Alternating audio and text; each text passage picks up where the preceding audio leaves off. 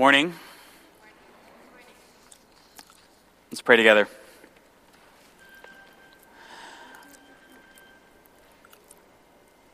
Father, we acknowledge that we are always dependent upon your grace. That's true in every area of our lives, but especially true when it comes to rightly understanding and applying your word. So, Father, please help us now.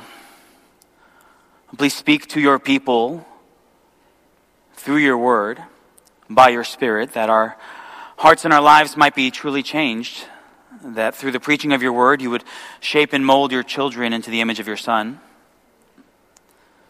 Pray also for those in this room who do not yet know you. Pray that you would use this sermon to open their eyes to see the glory and the beauty and the majesty of Christ. Pray all this in his name. Amen. Well, if you would please take out your Bibles and turn to Luke chapter 7. Our passage for this week, verses 24 through 35, really just a continuation of the narrative that we began last week about John the Baptist. And you'll remember last week we spoke about some of the doubts that John the Baptist was struggling with as he was locked up in prison. Are you, Jesus, are you truly the Messiah? Now perhaps some of that wavering faith was because of his own circumstances. The king that I've been talking about, the king that I've been pointing to, the king that I've been rejoicing in, well, he's finally here, but then why am I, his messenger, locked up in prison? Does that mean that he's not actually the Messiah? Add to that, and this is a common theme that we see throughout the Gospels, add to that the fact that Jesus wasn't quite who most Jews expected him to be. Where's the overthrow of the Romans? Where's the earthly kingdom? Where's the judgment upon our enemies? And perhaps John had bought into that mindset himself. Whatever the reason, John's struggling in his faith. And so he sends two of his disciples to Jesus, hoping to get some assurance. Are you the one who is to come, or shall we wait for another? How does Jesus then answer them? Well, he does miracles.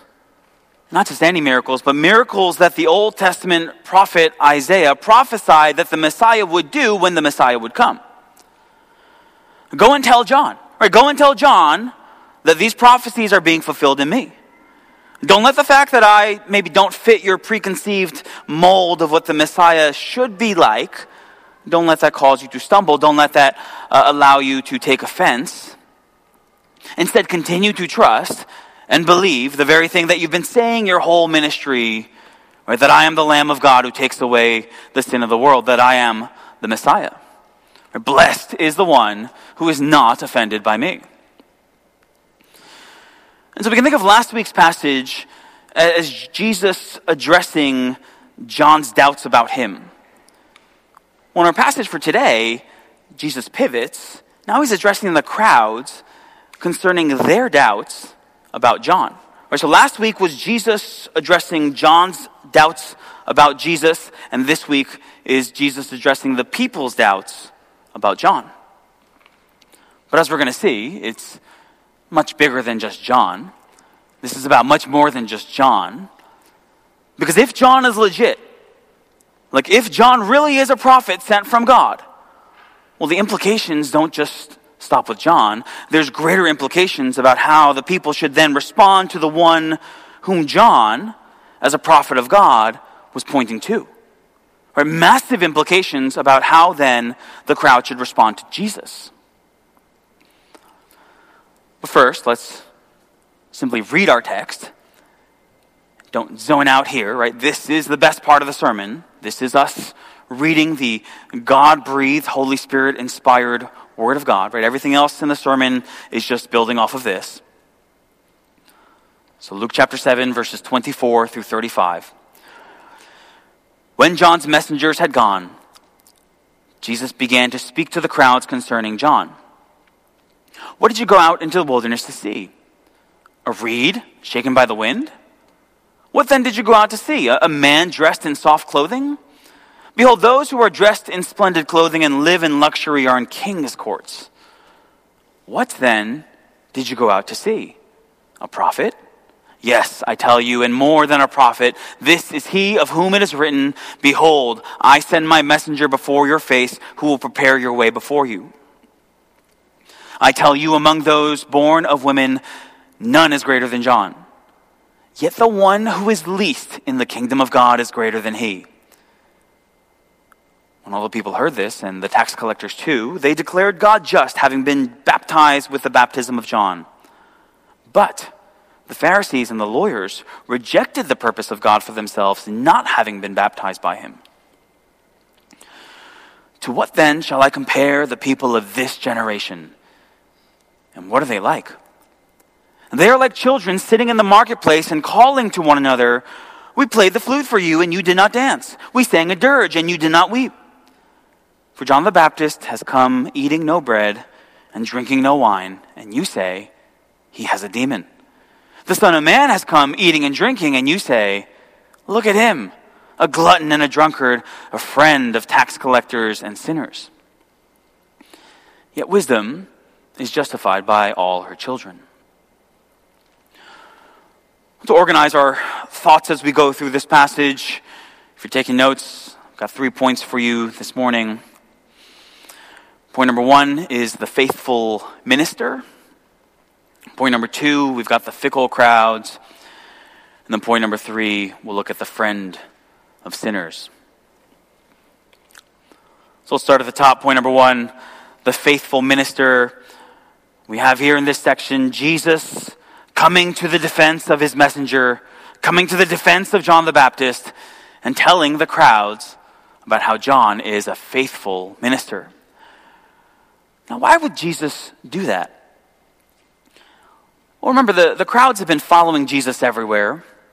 We don't know exactly where he is at this point in time, but his last known location, remember Nain, where he raised the widow's son? Well, there, Luke tells us that there was a great crowd with him.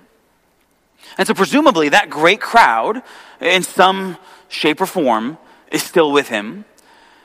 And so the crowd may have heard the question from John's disciples. Are you the one who is to come, or shall we look for another? It's possible that the crowds heard that interaction, and that some of them are now beginning to question John the Baptist himself, beginning to think badly of John the Baptist. Wow, that guy who once preached with so much conviction, you think all that was a show? Maybe he's not who we thought he was. Maybe he's not a true prophet of God. Or it might be that the crowd really didn't pick up on the interaction between Jesus and John's disciples, but that interaction with John's disciples, that leads Jesus to now address the crowd because he knows that some of them perceived John negatively. Maybe as a result of him being imprisoned. Well, what kind of prophet is he? Getting thrown in jail like that. Either way, here Jesus comes to the defense of John.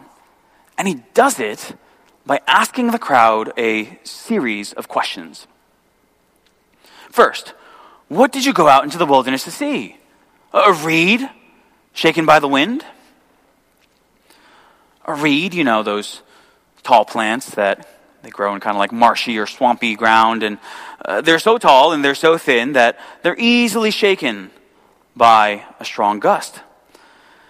And so that's a metaphor, a word picture for a person with weak convictions, or someone who kind of waffles and easily goes back and forth, just kind of goes with whatever the current tide of opinions is.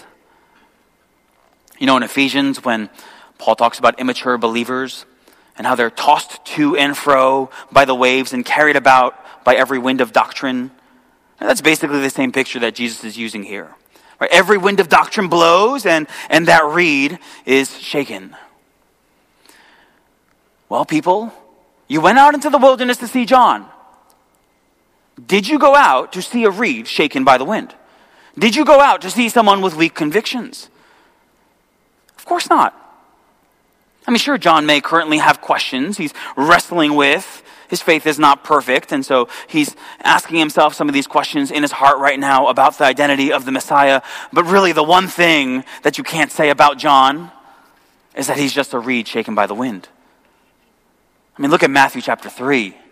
Just listen to the fire that's coming out of this man's mouth.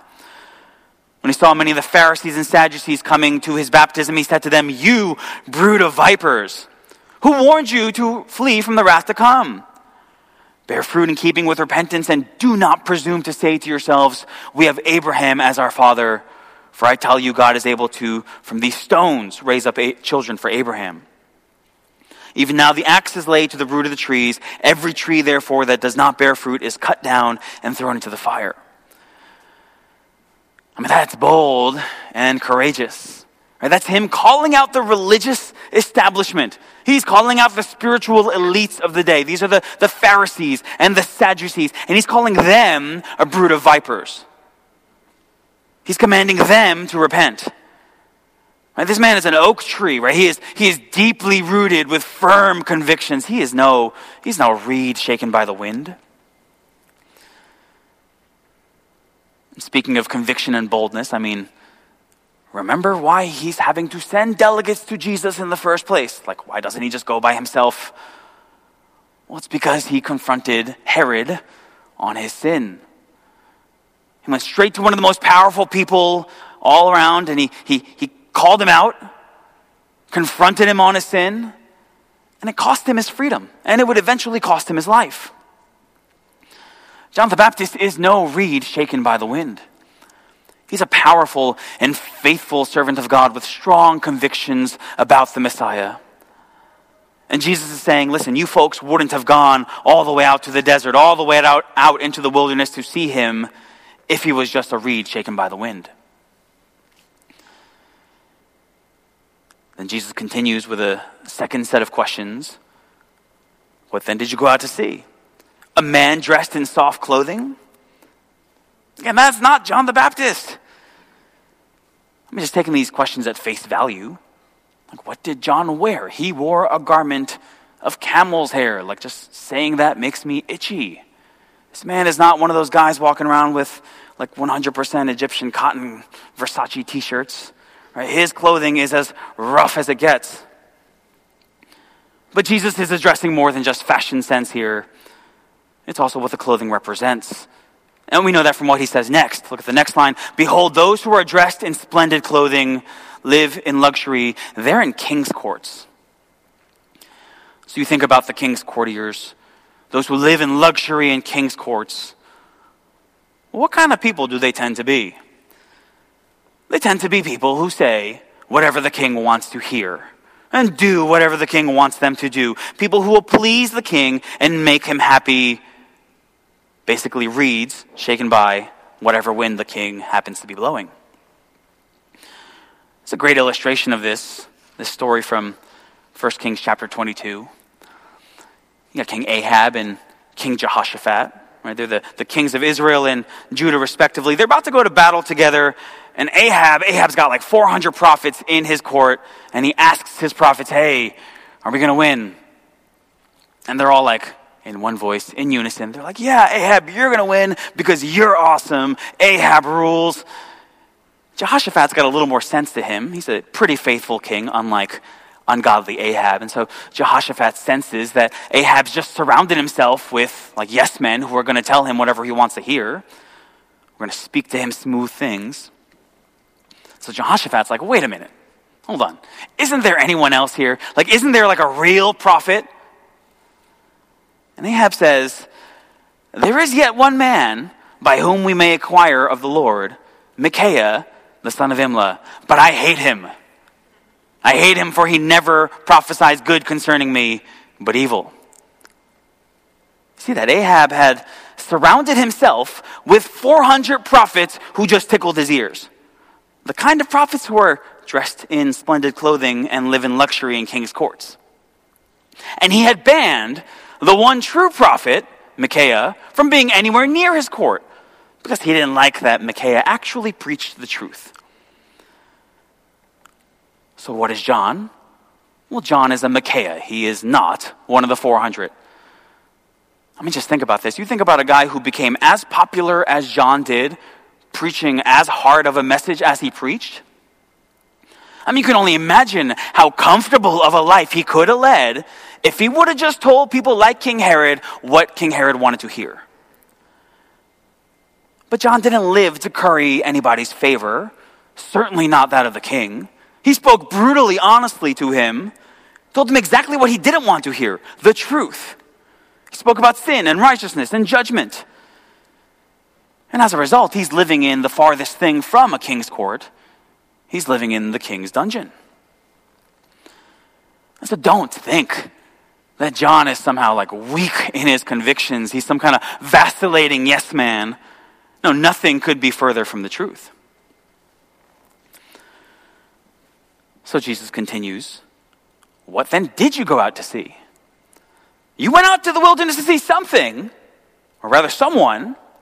You didn't go out to see a reed shaking in the wind. You didn't go out to see a man in soft clothing. You didn't go out to see a weak prophet or a false prophet or a yes man prophet.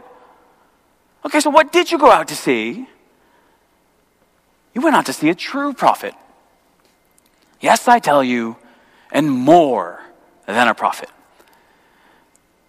Now remember that a prophet is just one who speaks for God, and who speaks the very words of God. And we've known since the introduction of this book, right, the birth story of John and then the ministry of John in chapter 3, like we've known forever that John is a true prophet of God. But in what sense is John more than a prophet? Well, first look at the next verse. Jesus says, this is he of whom it is written. I mean, think about that. Right? John is not only a prophet, but he's a prophet who himself was prophesied about by other prophets. Malachi and Isaiah, right? They wrote about him as the messenger who would go and prepare the way. So he is a prophet who is prophesied about by other prophets. But even more than the fact that he was prophesied about, we'll consider what he was prophesied to do. Behold, I send my messenger before your face, who will prepare your way before you. And so of all the prophets, only John the Baptist had the privilege of going directly before the Lord to prepare his way. Many prophets spoke of the Messiah. Many prophets pointed to, figuratively speaking, the Messiah. But of the prophets, only John could physically point to Jesus. Behold the Lamb of God who takes away the sin of the world. Turn over a few pages to Luke chapter 10. This is Jesus speaking to his disciples, but it's also true for John the Baptist in contrast to the prophets who preceded him. Look at Luke 10:23. Turning to the disciples, he said privately, blessed are the eyes that see what you see. For I tell you that many prophets and kings, right, those guys that came before, they desired to see what you see and did not see it, and to hear what you hear and did not hear it. So the other prophets could say, Messiah is coming, each in his own way. John could say, the Messiah is here. Like he's right there, I see him. Of all the prophets who came before Jesus, only John could say, John 1:34, I have seen and borne witness that this is the Son of God. And so John the Baptist is more than a prophet. But now look at how Jesus takes it even a step further. Among those born of women, none is greater than John. Those born of women, that's just a way to refer to human beings. And so among human beings, excluding, of course, the God-man, among human beings, no one is greater than John the Baptist. You're like, really? Well, here's this man from this unremarkable family in the hill country of Judea. He spent his whole life living out in the wilderness and dressed in camel's hair. He's a man who's now imprisoned. He's rotting away in Herod's dungeon. He's going to soon be executed. And you're telling me that that man is the greatest man who's ever lived? That man is greater than Alexander the Great, Nebuchadnezzar the Great, Cyrus the Great, Herod the Great? Maybe you remember what the angel Gabriel said about John before he was born, that he would be great, but maybe not great in the world's economy, but great in a far more significant way. Right? Luke 1:15. He will be great. John the Baptist. John will be great before the Lord. And so John was great before the Lord as a forerunner to the Messiah. John was great before the Lord in diligently and faithfully fulfilling that role all the way to his imprisonment and his death. John was great before the Lord in his humility in fulfilling that great role. I mean, think about it. Maybe a lesser man would have let that wonderful privilege get to his head. A lesser man might start thinking like he's kind of some big deal himself. I'm the forerunner to the Messiah. There's a great line about this guy, Simon the sorcerer, in Acts chapter 8. It says that he was saying that he himself was somebody great. Right? He let his tricks kind of inflate his ego. Oh, I'm someone great. But that's not John. John knew that true greatness in the kingdom, that it starts with humility. And so he never keeps the attention on himself. He would always deflect to Jesus. He must increase. I must decrease. John the Baptist was great. Great in the eyes of God. Among those born of women, none is greater than John. And so we're reminded once again that greatness in God's eyes is quite different from greatness in the world's eyes. And I think we're challenged, perhaps, to ask ourselves which of those standards we default to in assessing our own lives, the lives of our peers and friends, and parents, the lives of our children. But as thought-provoking and controversial as everything that Jesus has said so far has been, the next statement just kind of blows everything else out of the water. Yet, the one who is least in the kingdom of God is greater than he. So John's the greatest person who's ever lived. But the least person in the kingdom of God is greater than the greatest person who's ever lived. How can that be? Now, just to be clear, right, none of this is meant to be a shot at John in any way. Right? Like, this is not saying that John himself is not in the kingdom of God.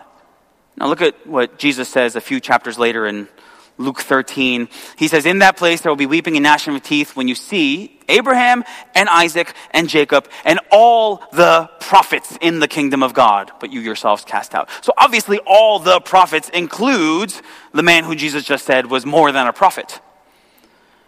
So none of this is meant to bring John down in any way, and that's obvious from the context. The rest of the passage, Jesus is trying to exalt and honor John in the eyes of the people. But the end goal here was never the veneration and exaltation of John the Baptist. And I think that's Jesus' point here. Like, yeah, John is great. John is the greatest. But remember that in his work that made him the greatest, in his work, he's just pointing to something that is much greater than himself. The kingdom of God and its king. And so, yeah, John did great things on earth as the forerunner, as the prophet. But even the greatest accomplishments here, they pale in comparison to the spiritual blessings of the kingdom of God. Like simply being in the kingdom of God, even as the least one there, that's infinitely more important than any earthly role you can play in its preparation. Now that's worth spending a little time meditating on. In our Christian walks, I mean, we can become so consumed with the things that we feel like we have to do. So much to do. And nobody in this room is more guilty of that than perhaps me. But nothing that we'll ever do in this life even compares with the great privilege of simply being in the kingdom of God. Point number 1, the faithful minister. That brings us to point number 2. We've got the fickle crowds. You remember back in chapter 2, remember Simeon Simeon prophesied that Jesus would divide people. Right? Behold, this child is appointed for the fall and rising of many in Israel. Some are going to fall, some are going to rise because of him. He's going to divide people. Well, what's true of Jesus is also true of Jesus' messenger. And so John the Baptist was a polarizing figure, right? One who would divide. And by and large, the way in which you received John, the way in which you reacted to John, well, that was indicative of the way in which you received and reacted to Jesus. And so look at verse 29. We've got this kind of parenthetical statement here by Luke. When all the people heard this, and the tax collectors too, they declared God just, having been baptized by the baptism of John. And so when they heard Jesus' praise for John, when they heard Jesus authenticate John's ministry, when they listened to how Jesus came to John's defense, these people, including tax collectors, they declared God just. Right? They affirmed that God was right, that God is true, that his word is true, that his judgment is correct. God is right. I am a sinner. God is right. I do deserve judgment as a result. God is right. I do need to repent. God is right. I do need a Savior. And so as an outward sign that they acknowledge that God is right in all of those things, that God is just in all of those things that he's saying through his prophet John the Baptist, well, these people were baptized with the baptism of John. Right? Their submission to that baptism is their acknowledgement that God is right in all of those things. But of course, we know that the baptism of John was never an end in itself. This is how Paul puts it in Acts 19. John baptized with the baptism of repentance. But what is the point of this baptism of repentance? Telling the people to believe in the one who was to come after him, that is Jesus. And so these folks like tax collectors, they responded favorably to John. And all John was doing was preparing them for Jesus. But John would divide. And not everybody was on board. And look at verse 30. The Pharisees and the lawyers rejected the purpose of God for themselves, not having been baptized by him. Pharisees and the lawyers, when it says lawyers there, you should not be picturing Caleb Smith and Nathan Santa Maria. Right? These are guys these are guys trained in the Jewish law, right? An interchangeable word for this would be scribes, right? Scribes and Pharisees, lawyers and Pharisees. These are experts in the law. And so these guys, in their self-righteousness, well, they rejected John. They rejected John's message. They rejected John's repentance. We're not sinners. We don't need to be baptized by you. We don't need to repent. And in doing so, in contrast to the tax collectors who declared God just, who said that God was true, well, these guys were essentially declaring God to be a liar.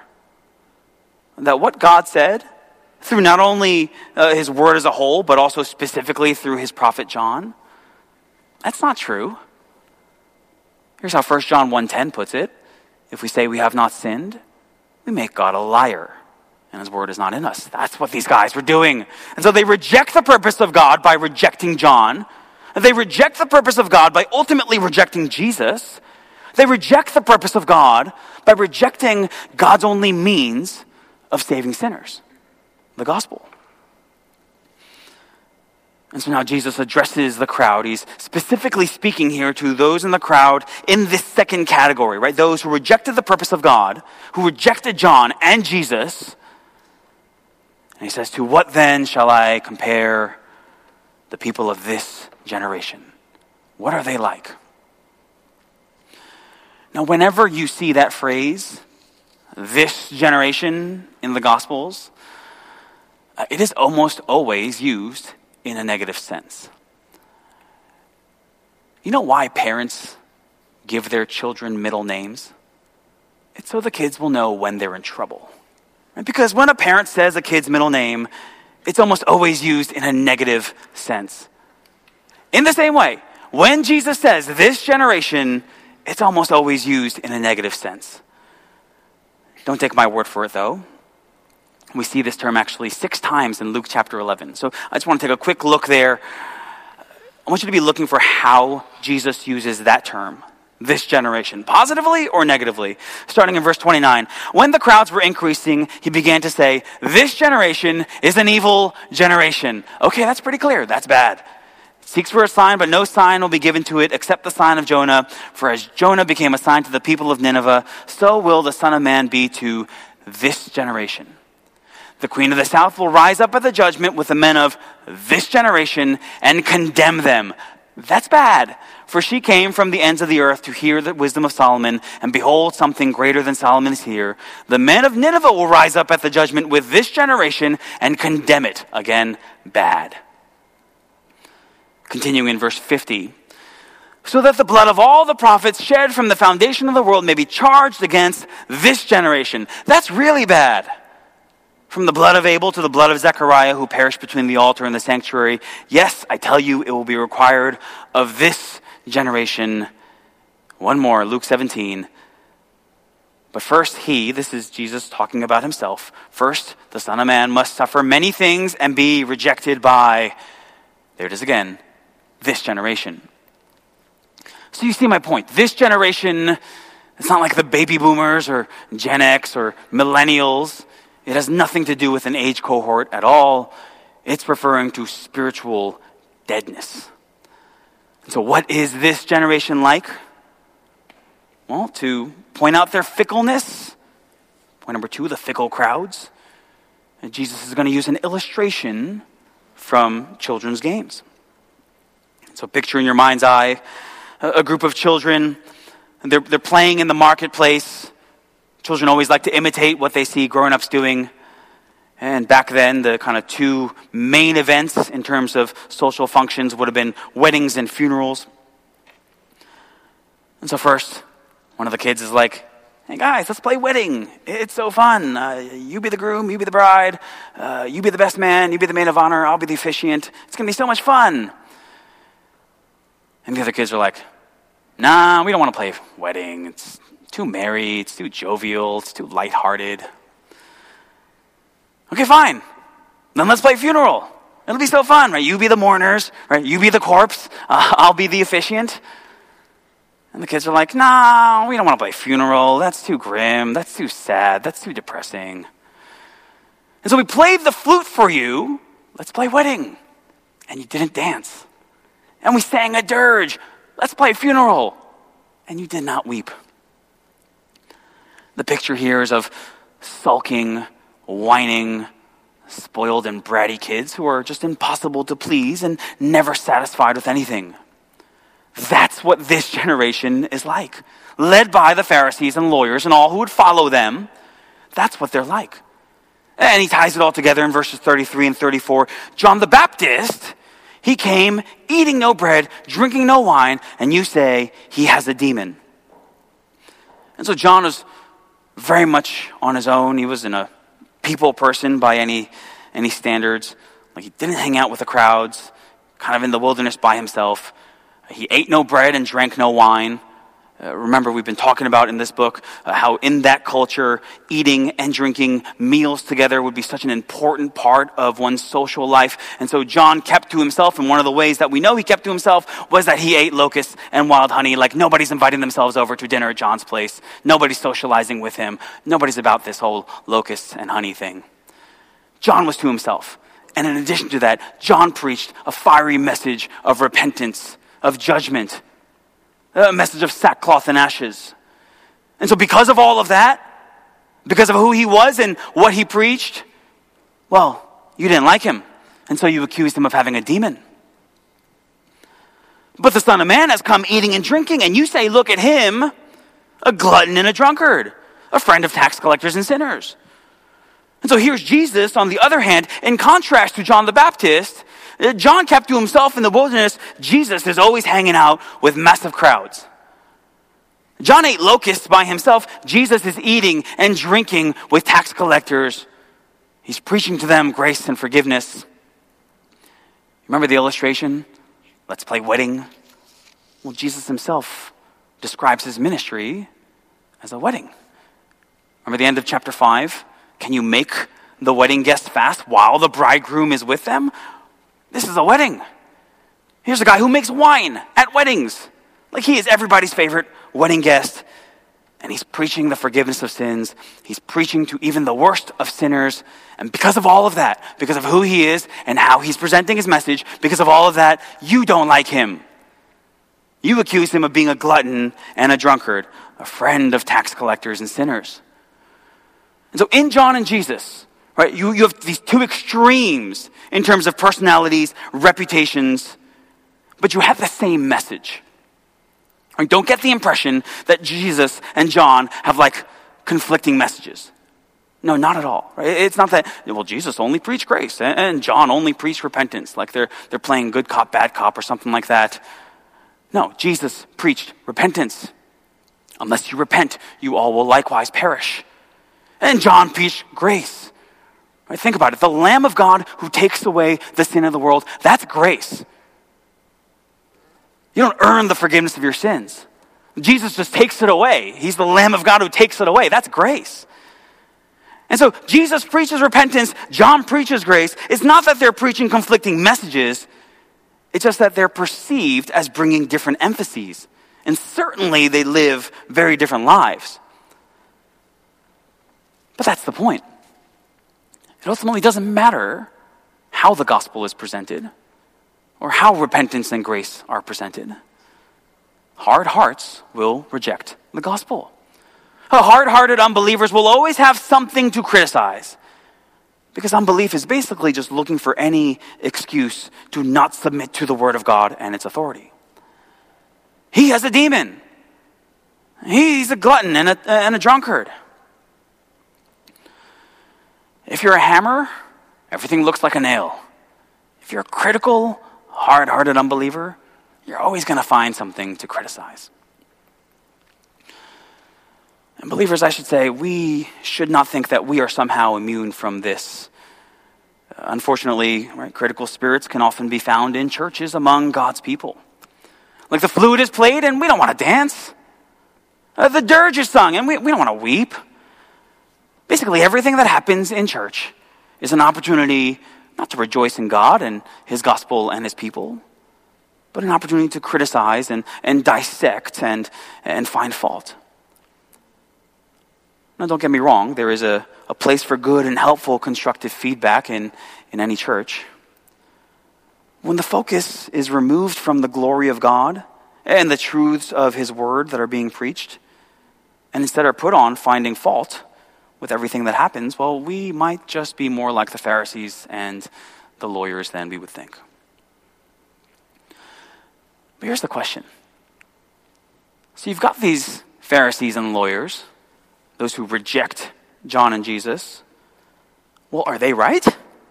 Or is it the tax collectors and sinners, those who accepted John and Jesus? Are they right? Like the crowd is divided, but who's in the right? And how could we know? Well, now look at verse 35. Wisdom is justified, wisdom is proved right by all her children. Basically, the proof of who is right, well, it's in the people. Look at the lives of these tax collectors and sinners who have been saved by grace. Look at the changes in their lives. Look at the fruit that they produce. Look at the humility and goodness and godliness and love that now marks their lives. And in contrast, well, look at the lives of these Pharisees and lawyers who reject the purpose of God. Look at their lives. Look at the barrenness of fruit. Look at the pride and self-righteousness and ungodliness that marks their lives. And then you'll know who's right. Because wisdom is justified by all her children. Point number 2, the fickle crowds. And that brings us to point number 3, the friend of sinners.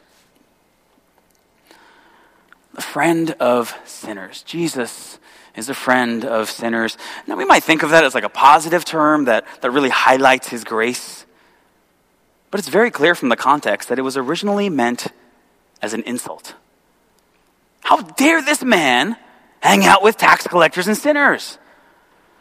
How can this man who claims to be the Messiah How can he be hanging around all these lowlives? See the same idea in other places in the gospel also. Look at Luke 15. Now the tax collectors and sinners were all drawing near to hear him. They're all drawing near to hear Jesus. And the Pharisees and the scribes, the Pharisees and the lawyers, they grumbled, saying, "This man receives sinners and eats with them. That is an insult." Or Luke 19:7. When they saw it, and it refers to Jesus hanging out with Zacchaeus, the tax collector, they all grumbled. "He has gone in to be the guest of a man who is a sinner. He is a friend of tax collectors and sinners." But what was originally meant as an insult, brothers and sisters, right, to the people of God, like there is no sweeter name in the universe than friend of sinners. Because what are we? What are we but wretched, vile sinners? We've all sinned in so many ways, some of which you'd be willing to share with others, and most of which you'd never want anybody to really know. And all of this sin is against a holy and righteous God. And so our sin puts us at enmity with God, right? We're enemies of God. His wrath remains upon us.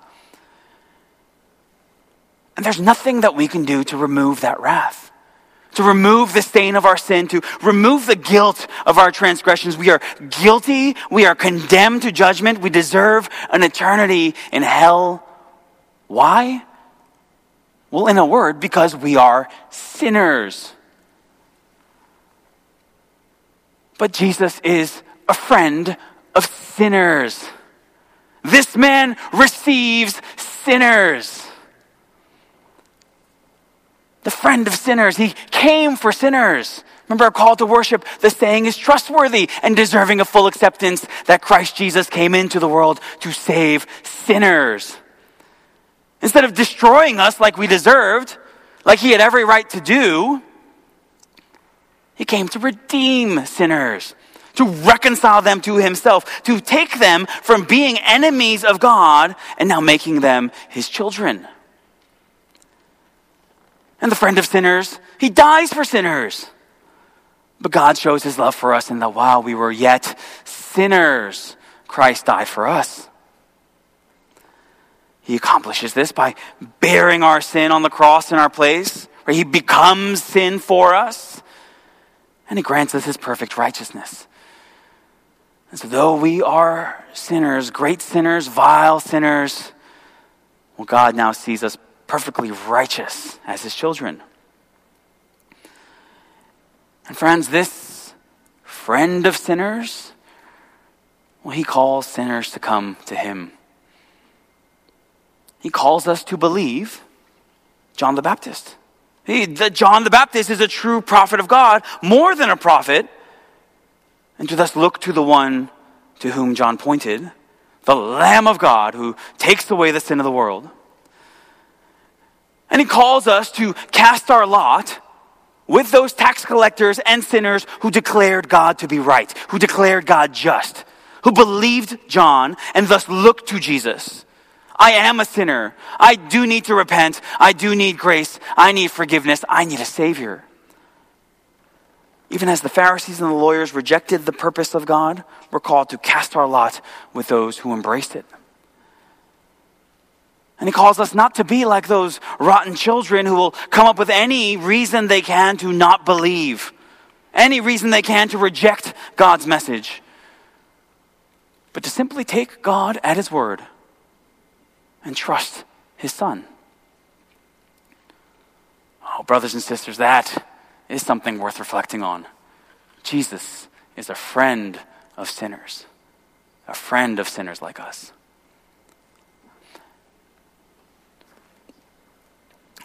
Father, we pray that you would grant us grace, that you would open our eyes, and that we who are your people would rejoice in this simple yet infinitely profound truth, that Jesus is our friend, that he is a friend of sinners, that he has redeemed sinners, that he has saved sinners, and that he has reconciled sinners like us to a holy God.